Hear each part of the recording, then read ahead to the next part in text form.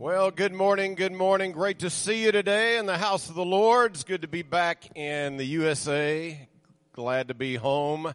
We had a great mission tour. Bottom line, somebody's already asked about numbers of professions of faith. We had 956 written commitments for people in 10 different concerts, so we praise the Lord for that. And you'll be hearing more about that, I'm sure, in the days ahead. Let's stand together as we begin our time of worship together. Forever God is faithful. Forever God is strong. 2, 3,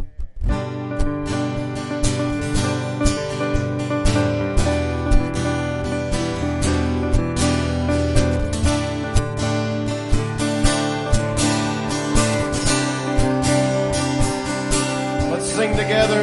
Give thanks to the Lord. Our God and King, His love endures forever. For He is good, He is above all things. His love endures forever. Sing praise, sing praise. With a mighty hand and an outstretched arm, His love endures forever.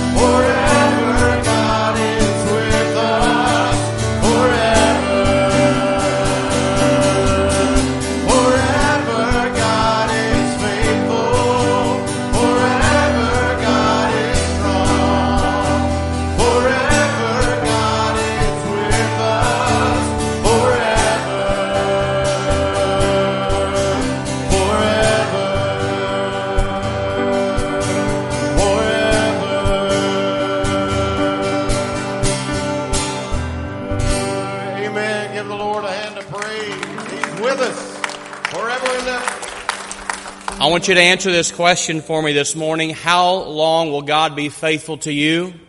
Forever. How long will He be with you? Forever. Praise be to God. That's the God we serve, the God who is forever and ever the same. Let's bow our heads together and let's pray. God, we are so deeply grateful. God, we're so blessed to be able to sing about your greatness, Lord, your forever greatness. And God, I thank you for the energy that we feel here today. Lord, we've had an extra hour of sleep. And we're thankful, Lord, to come and just give you our very best this morning, and we rejoice in that. God, we give you praise for the good report that Brother Steve has brought. Thank you for being faithful to this missions effort, to Michael God, and faithful to the Texas Country Boys, and faithful to see your message go forth, even to all these refugees whose lives have been turned on in. We thank you that you are forever faithful to them. Lord, thank you for protection through the storm that you gave us Friday. Lord, you're forever faithful. God, we thank you today that we get to be a part of this church, your church. And we just want to give you our best today. Lord, be pleased with what we say and how we sing and how we worship and how we study your word. God, allow your Spirit to flow here, and allow us to have an encounter with you this morning. God, we give this all to you. We pray this in the powerful name of our forever Savior. And all God's people said, amen. Amen. Be seated, church family. It is so good to see you. And isn't that right? We've had an extra hour of sleep. Don't you feel even more rested than ever before? Amen. It's crazy. I was talking to some of our folks this morning, and they said, I thought people would be here early and energetic today because we had that extra hour, and people are still dragging in at the same time. But no, it's great to see you. I'm glad that you're here. And I've always said for years, I would just like to fall back every Saturday evening. It'd be fine with me. It's just good to have that extra hour. I don't like that it's going to be dark at 6 p.m. now. But I certainly am thankful for the extra hour. If you're our guest today, welcome to First Baptist Church. We're thrilled that you're here. We want you to be welcomed warmly, and I'm going to give you a chance to do that. I'm going to pull a surprise. We're going to run around and greet each other in just a minute, so be ready for that. But if you are our guest, I want you to reach into the pew pocket, grab one of those guest cards, fill that out, drop it in the receptacle out on the landing. We want you to do that. And also, if you would, look in that pew pocket right now and grab this little card. Some of these start to look the same over time. We've talked about needs that we have in the bus ministry. We're still trying to get that started. We've talked about needs in the Lord's Supper team. But now I want to talk to you about our media and technology team. Some of you are gifted in these areas. Some of you like this kind of thing. And we need people to run lights, to run the computer screens, to run the sound. And if that's something that you've wanted to do and you're interested in doing, we'll train you and get you prepared for that.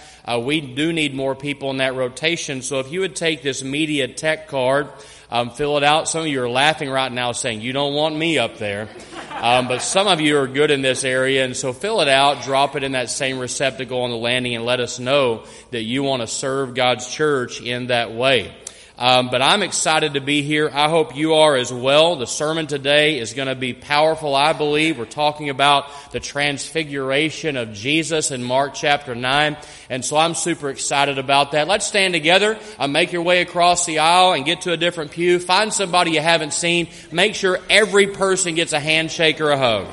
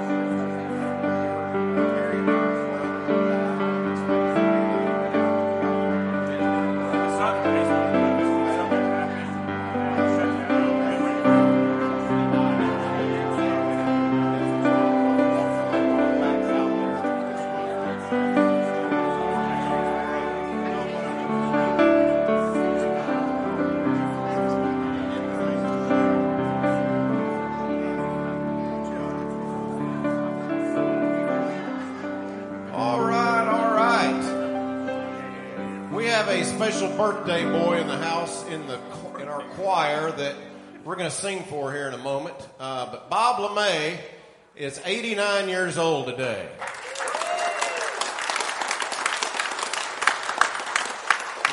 And he's been in this choir longer than I am old. No, he's been in this choir a long time. But talk about that song we just sang, the word faithful.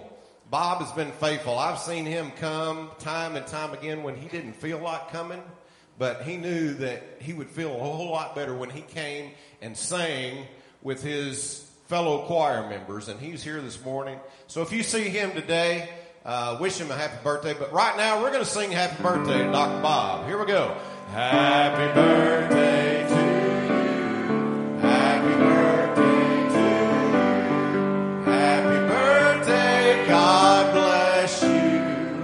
Happy birthday to you. Amen. We love you, brother.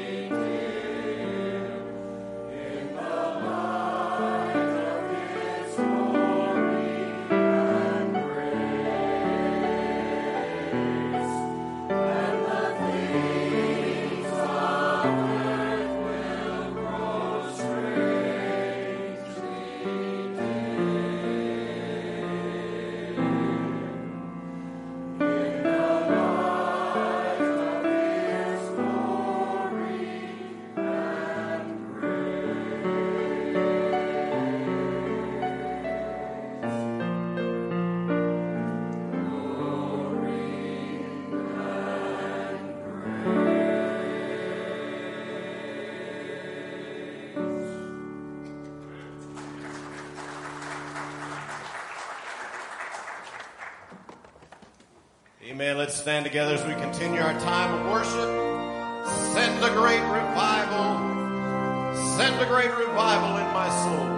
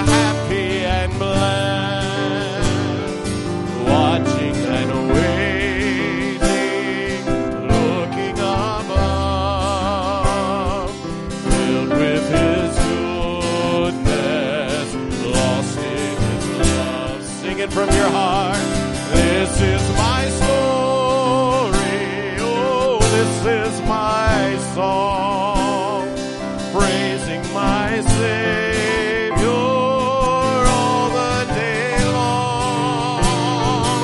This is my story, this is my song, praising my Savior all the day long. Let's pray. Father, we praise you today all the day long. Father, thank you for the assurance that we have that you're going to be with us forever through good times and bad. Father, we pray that you would be with us today in this place. We pray for those today that are here with burdens, Father, with sorrows. Those that are here that have lost loved ones in recent days. Those that are here that are just battling personal battles. Father, we pray that this time would be a time where we draw close to you, Father. And you take those burdens and you lift them from us. Father, we're grateful to be in your house today to worship you. Father, we lift our pastor to you today as he comes to share the word that you've put on his heart to share with us today. Father, may we be light in darkness. Father, may we carry the gospel out of this building to all of those around us. Father, thank you for an extra hour of sleep last night. Father, bless our time today that when we leave here, we may rejoice, praising you all the day long. It's in your Son's name we pray. Amen. Amen. Amen. Well, did you hear the funny story about the skinny teenager named Billy? Billy was so skinny he had to run around in the shower just to get wet. And young Billy, he got a job at Six Flags Over Texas. But there was a problem. He was to go out and sweep the grounds, but he weighed so little when the Texas wind would blow, he would lose his balance and not be able to do his job. Well, his boss saw exactly what was going on to young Billy, and so he said, Billy, what you need to do is put rocks in your pockets, and that'll help you weigh more so that you can be weighed down to sweep the grounds of Six Flags Over Texas. And so Billy did exactly what his boss said. Every morning before he went to work, he would put rocks in his pockets, and it seemed to be working, but Billy was a religious young man. So one morning he was praying this prayer, wait for it, now I weigh me down to sweep. Church family, I'm glad you're here. All right, wake up. I'm glad you're here this morning. We do have a good time at First Baptist Church. Once again, if you're our guest, we're glad that you came to be with us. I'm glad that Brother Steve is back. It's amazing to me that after all of that singing across the Atlantic, he can come back here and sing that well this morning. But I'm glad that he's home. We are continuing this ongoing sermon series we've been in Mark's Gospel. And today we arrive at the end of Mark chapter 8, the beginning of Mark chapter 9. And if you want to go ahead and start turning there, that's fine. We'll say quite a bit before we get to the scripture. And I want to start off this way today. I want to take you back to Monday night, July the 21st, 1969. Monday night, July the 21st, 1969. Many of you know exactly where you were on this evening because that's the night that astronaut Neil Armstrong stepped onto the surface of the moon. It's the night that he proclaimed that's one small step for man and one giant leap for mankind. Now, I want to take you back there because I want to ask this question. Since that monumental achievement for humanity, I want to ask you this. Has humanity continued to make great leaps forward? Has humankind continued to progress? Have we progressed and made great strides? Well, after Apollo 11, there were 6 more manned visits to the moon.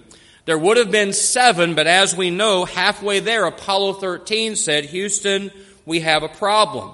And today, as we know, NASA can't even now afford to send space shuttles into orbit. Add to that the moral advancement, the spiritual advancement, and we have these issues. 4 years after the first moon landing, the U.S. Supreme Court legalized the killing of unborn babies. Now, thankfully, that has been rescinded in recent days. But you add to that the fact that now some states are approving and accepting homosexual marriage. In our society today, you know this, drag queens are dancing around in front of children, sometimes even in our schools. We have militant Muslims still in the world today, extremists all over our world, intent on killing what they call infidels. We have political division right now in our country that's divided us to depths we haven't seen since the Civil War. And so you may be thinking this morning, Pastor, you're painting such a bleak picture, you're trying to make me depressed. Well, no, what I want to do is this. I want to paint a dark background to tell you that still the only hope for this world is the Lord Jesus Christ.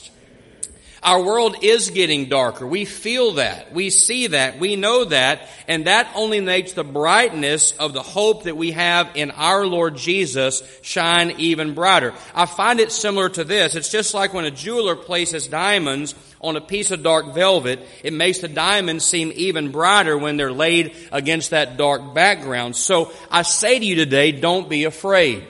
Don't be pessimistic. Don't be downtrodden, but be excited because Jesus Christ is going to come again. Friend, I read the last chapter. We win in the end. Somebody say amen. Now, I'm saying all this because the scripture we've arrived at this morning is connected to that blessed hope. The blessed hope of the return of the Lord Jesus. And this is the account, as I said earlier, of the transfiguration of Jesus. And I'll submit to you right off the top today, the transfiguration is a preview. It's a foretaste of glory divine, a foretaste of the second coming of Jesus Christ. So take your Bibles, if you would, and let's be excited as we dive into Mark chapter 8, verse 38. And we'll read all the way through chapter 9, verse 13. Let's go ahead and stand together this morning as we honor God's Word today. Mark chapter 8, verse 38 is where we'll begin today. Now, we know when the Bible was first written that these chapter breaks did not occur. And so sometimes I think that the redactors of Scripture have broken Scripture maybe in an ill-advised spot. So we're just going to read right through this chapter break this morning. Jesus said, "If anyone is ashamed of me and my words in this adulterous and sinful generation, the Son of Man will be ashamed of him when he comes in his Father's glory with the holy angels." And he said to them, "I tell you the truth, some of you who are standing here will not taste death before they see the kingdom of God come with power." After 6 days, Jesus took Peter, James, and John with him, and he led them up a high mountain where they were all alone. There he was transfigured before them. His clothes became dazzling white, whiter than anyone in the world could bleach them. And there appeared before them Elijah and Moses, who were talking with Jesus. Peter said to Jesus, "Rabbi, it is good for us to be here. Let us put up 3 shelters, one for you, one for Moses, one for Elijah." He did not know what to say. They were so frightened. He was just babbling on, right? Verse number 7. Then a cloud appeared and enveloped them, and a voice came from the cloud. "This is my Son, whom I love. Listen to him." And suddenly, when they looked around, they no longer saw anyone with them except Jesus.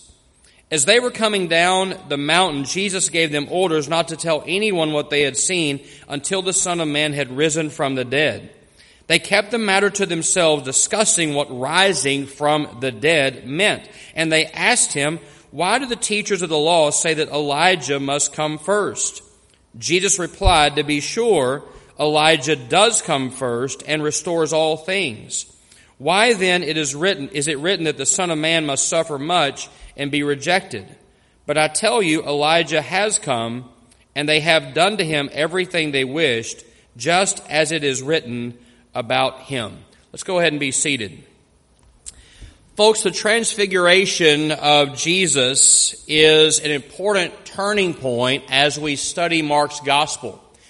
It's an important turning point in Christ's ministry, and Matthew, Mark, and Luke all record this very episode. In addition, the Transfiguration has been an important part of Christian history, so much so that many religious paintings have been done about it. And I want to show you one of those this morning as we progress. This is Raphael's Transfiguration of Christ. Now, this particular painting, you can see the disciples down front, Jesus, Elijah, Moses above, Peter, James, and John laying down, looking upward. This hangs in the Vatican Museum. It was Raphael's last, and some say his greatest work, but Raphael didn't really want to paint this picture because he was old. He just wanted to retire in peace, but the Pope gave him an order to do so, and he had to comply. Now, interestingly, when you can look at it on your own computer and pull it up and study it better, at the bottom left, you'll see the disciple Judas, who is kind of shrouded in black. He has a striking resemblance to Pope Clement VII, who commissioned Raphael to paint the scene, and many people believe that Raphael got the last word, right? So what's the purpose of the Transfiguration? Well, it was more than just Jesus showing off that he was God in the flesh. This was more than him just taking disciples up to say, hey, look at me and look who I am. There was really an important truth that Jesus was trying to communicate. So in this message today, I want to examine the main truth, and then I want to look at 3 applications for our lives from this truth. And after all, that's really why we study Scripture. We want to know the truth, and then we want to apply those things to real living. And so here's the main thought of the message, and I think the main purpose of this moment. The Transfiguration is a preview of the second coming of Jesus Christ. Let me say that again. The Transfiguration is a preview of the second coming of Jesus Christ. So let's just dive in here. Do you believe that Jesus is coming again? Do you believe in the second coming of Jesus Christ? It's interesting when we ask that. You could go into society, and here's something I recently found out. In the newspaper industry, the largest headline type is called the second coming text. That's what they call the font, all right? It's called the second coming text. It's reserved only for the mega events in history. When Pearl Harbor was bombed, they used the second coming font. When JFK was assassinated, they used the second coming font. On September the 12th, 2011, the day after 9/11, they used the second coming type for all the headlines. And I think that's fascinating because even a secular field like newspapers recognize there's no bigger news than the second coming of Jesus Christ. And actually take that a step further, according to a Gallup poll, this is very intriguing, 66% of Americans say they believe that Jesus is going to return. Now, get that etched in your mind. 66%. That's 25% more than those who claim they've been saved or born again. One day, the newspapers are going to announce Christ has returned, but trust me, you don't want to be here when those headlines are being read. So in our text today, Peter and James and John are given a front row seat to a preview of when Jesus comes again in majesty and glory. And so now there really are 3 vital applications that we can glean from the Transfiguration for our lives. And the first one is this. When we see the glory of Jesus, when you see the glory of Jesus, you'll know who Jesus really is. Let's just start with that. When you see the glory of Jesus Christ, you'll know who He really is. Folks, when Jesus was on the mountain, the Bible says, we just read it, that He was transfigured. Now, the Greek word used there is metamorpho. All right? Now, obviously that sounds familiar. It's where we get our word metamorphosis, right? It means a change on the outside which comes from within. When a caterpillar changes into a butterfly, metamorphosis, right, has occurred. So Jesus was changed. He was changed from an ordinary looking man into a figure of light with brilliant beams radiating out from His body. And I can just imagine, I tried to put myself there this week as I thought about this. I can just imagine Peter rubbing his eyes, wondering if he was really seeing what he was seeing, right? But this is an important event because it confirms that Jesus was not merely a man, he was God in the flesh. He was God with skin on. I want you to listen to the way Dr. Kent Hughes described this. He said, for a brief moment, the veil of Jesus' humanity was lifted, and his true essence was allowed to shine through. The glory which was always in the depths of his being rose to the surface for this one single time on earth. Or put another way, he slipped back into the eternity to his pre-human glory. It was a glance back and a glance forward into the future glory that shall come. You see, the transfiguration, it's why I titled the sermon this, it was a foretaste of glory divine. Now, the Apostle John never forgot this day. Jesus told them to not say anything about it until he had risen from the dead. John never forgot it. In John chapter 1, he said, and we beheld his glory, the glory of the only begotten of the Father. That's what he's talking about. Peter also wrote about this exact moment. In 2 Peter, he said, we were eyewitnesses of his majesty. For he received honor and glory from God the Father when the voice came to him from the majestic glory. We ourselves heard this voice, Peter wrote, that came from heaven when we were with him on that sacred mountain. Folks, when we see Jesus at his return, he will not be the olive-skinned, Middle Eastern, brown-haired human version who walked the dusty roads of Galilee. No, he'll be the glorified Christ. So I want to ask you today, and I'm not talking about literally with your physical eyes, but deeper than that, have you seen Jesus for who he really is? Have you seen Jesus Christ for who he really is? Friend, he is the King of kings and the Lord of lords. He is God in the flesh. Somebody say amen. And if you've never seen Jesus, right, it's time for you to experience him today. Let's move on to the second application. First, when you see the glory of Jesus, you'll know who he really is. Now, second, when you understand the return of Jesus, you can be ready. Now, Jesus, as we've already said, was giving those disciples a preview of his return. But we don't know when Christ is coming back, do we?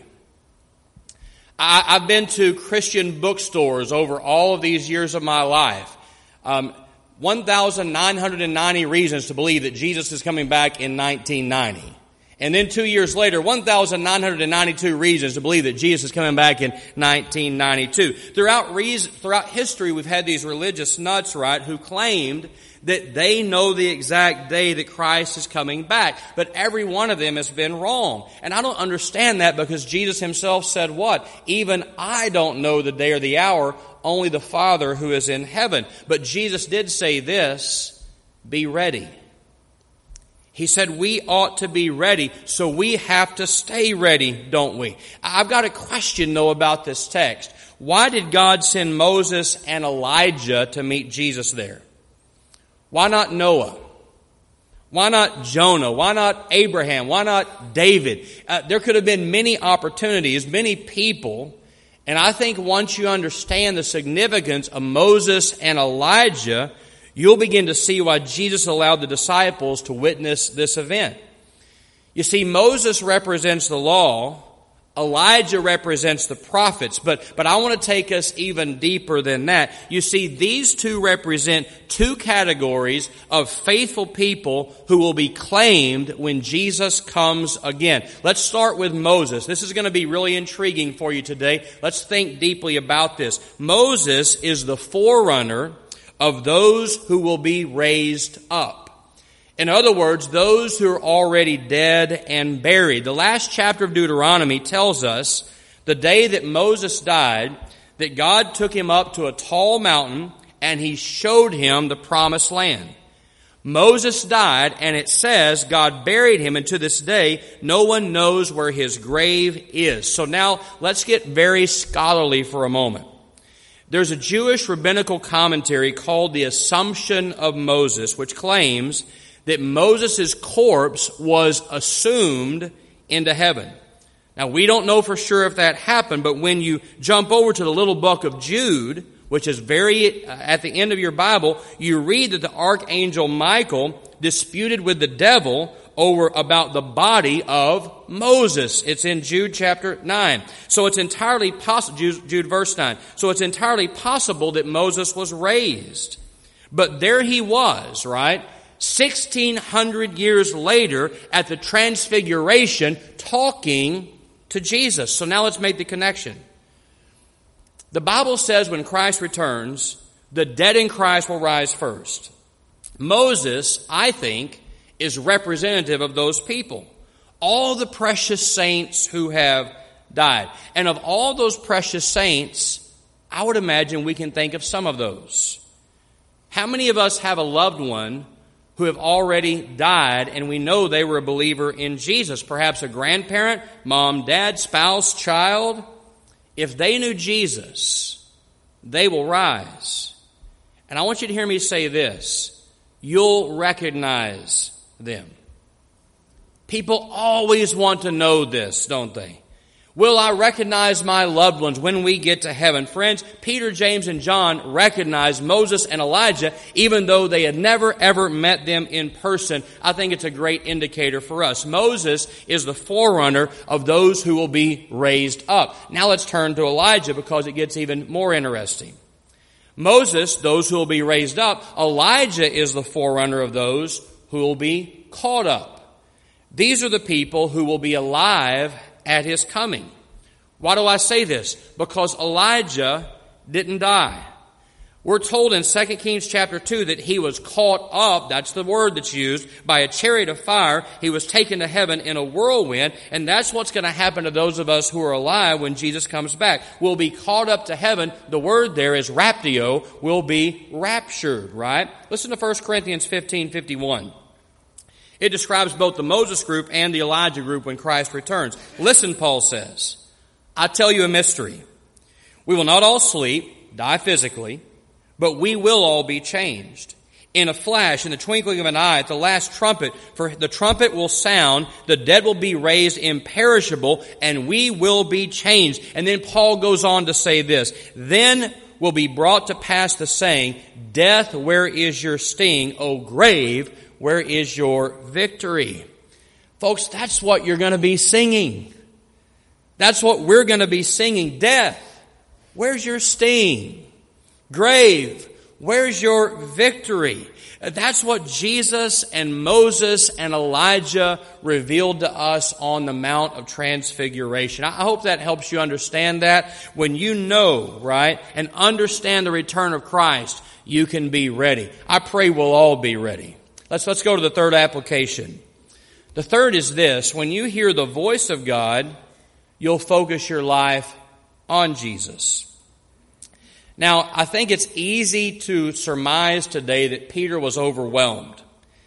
He was so overwhelmed by seeing the Transfiguration and Moses and Elijah that he says this, and I think this is so funny. Lord, it's good for us to be here. Thank you, Captain Obvious, right? It's the understatement of the millennium, in my opinion. Lord, it's good for us to be here. But here's the problem. I'm afraid that Peter missed the point. What did he say to do? We got to build 3 shrines. And we've got to do it right now. One for Moses, one for Jesus, one for Elijah. You see, Peter made the mistake of putting Jesus on the same level as Moses and Elijah. Do you know that's exactly what the Muslims do? They say that Jesus was just a prophet like Moses and Elijah. But God clarifies the whole thing. He eliminates that way of thinking. He says in the cloud, this is my son whom I love. Listen to him. And after he said that, Peter looked up and Moses and Elijah are gone. Only Jesus was there.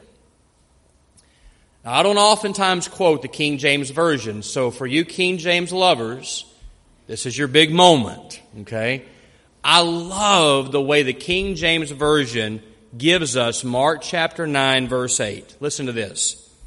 When they had looked round about, they saw no man any more, save, Jesus only. Let's focus on those last two words. Jesus only. You know, if we had to summarize God's plan for the ages, we could do it in two words. Jesus only. It's not Muhammad. It's not Buddha. It's not Confucius. It's Jesus only. The way to get to heaven isn't by good works or baptism or religion. It's Jesus only. How about creation? It's not the Big Bang Theory. It's not evolution. It's not just left to chance. No, it's Jesus only. The way you ought to vote in political races is not partisan, Republican, or Democrat. It's Jesus only. The Bible says all things were created by Him and for Him and to Him. Friends, let's say it together. It's Jesus only. Friend, the world is not getting any better. The world is getting way worse and way darker, and we're not going to improve ourselves out of this politicized, polarized, sinful, awful, conflicting, amoral, selfish, sick, perverted mess. Our only hope is Jesus Christ only. So let's close with the title of this sermon. It was given to us by the late Fanny Crosby. Fanny Crosby lived most of her life in blindness. If you know her story, you know that she is well worth remembering.